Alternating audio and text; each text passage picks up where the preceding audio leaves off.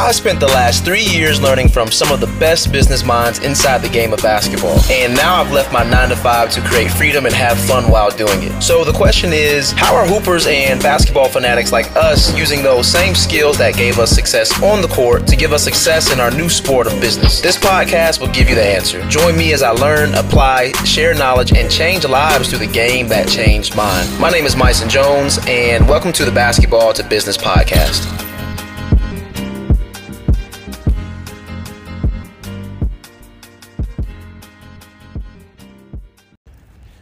Good morning. Yesterday was Memorial Day, and first and foremost, anybody who has had any military personnel and their families, friends that have paid that ultimate sacrifice, I want to say thank you.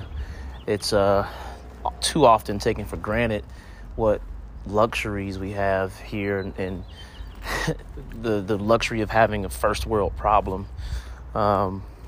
Just been heavy on my mind since yesterday, but just wanted to take a moment to thank anybody out there who has served, who is serving, who has had military personnel and their family that have done us that service so that we can think, act, speak freely. Thank you, guys.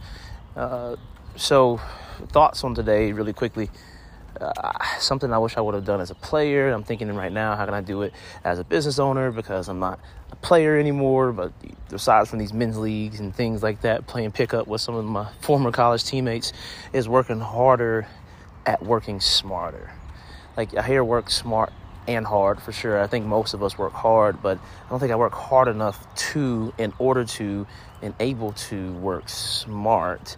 And if I were to take it back as a player, my thought would be to start playing against older players, start playing against the college players that I knew that were in close proximity, so I could get used to playing at a high school level against middle schoolers or a college level against high schoolers and having that same intensity and those same kind of workouts.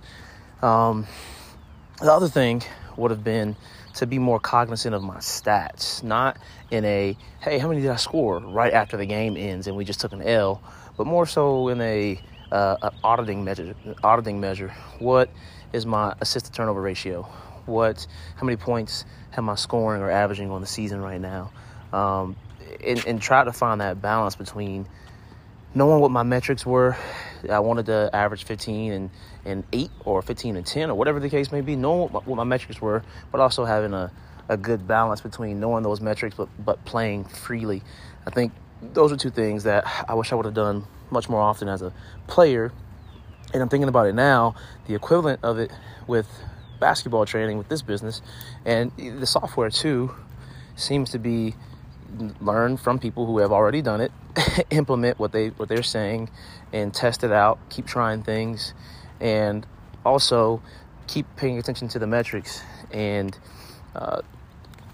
not letting the financial piece motivate everything, but letting it tell a good story and letting the information, the data turn into information and use that to make certain decisions.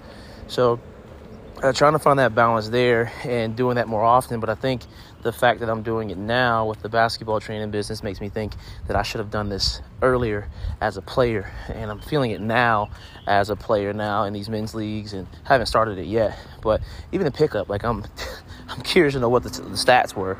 Like, that we're filming it for the trainees, we're filming it for various reasons.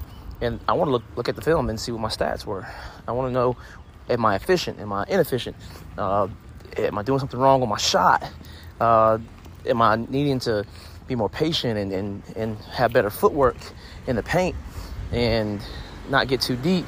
Like, all those things. And I think we can find that in basketball and business. So hopefully you guys can think about how you can work hard in order to and able to work smarter in your basketball training business or any other basketball business that you have. And I hope you guys have a great day. Yo, hope that podcast gave you some value. If it did, please rate, review, and subscribe to this. It only makes the podcast better. I read every single one. And at the very least, go join our group. You'll see the link in the description of this episode, and I will catch you on the next one.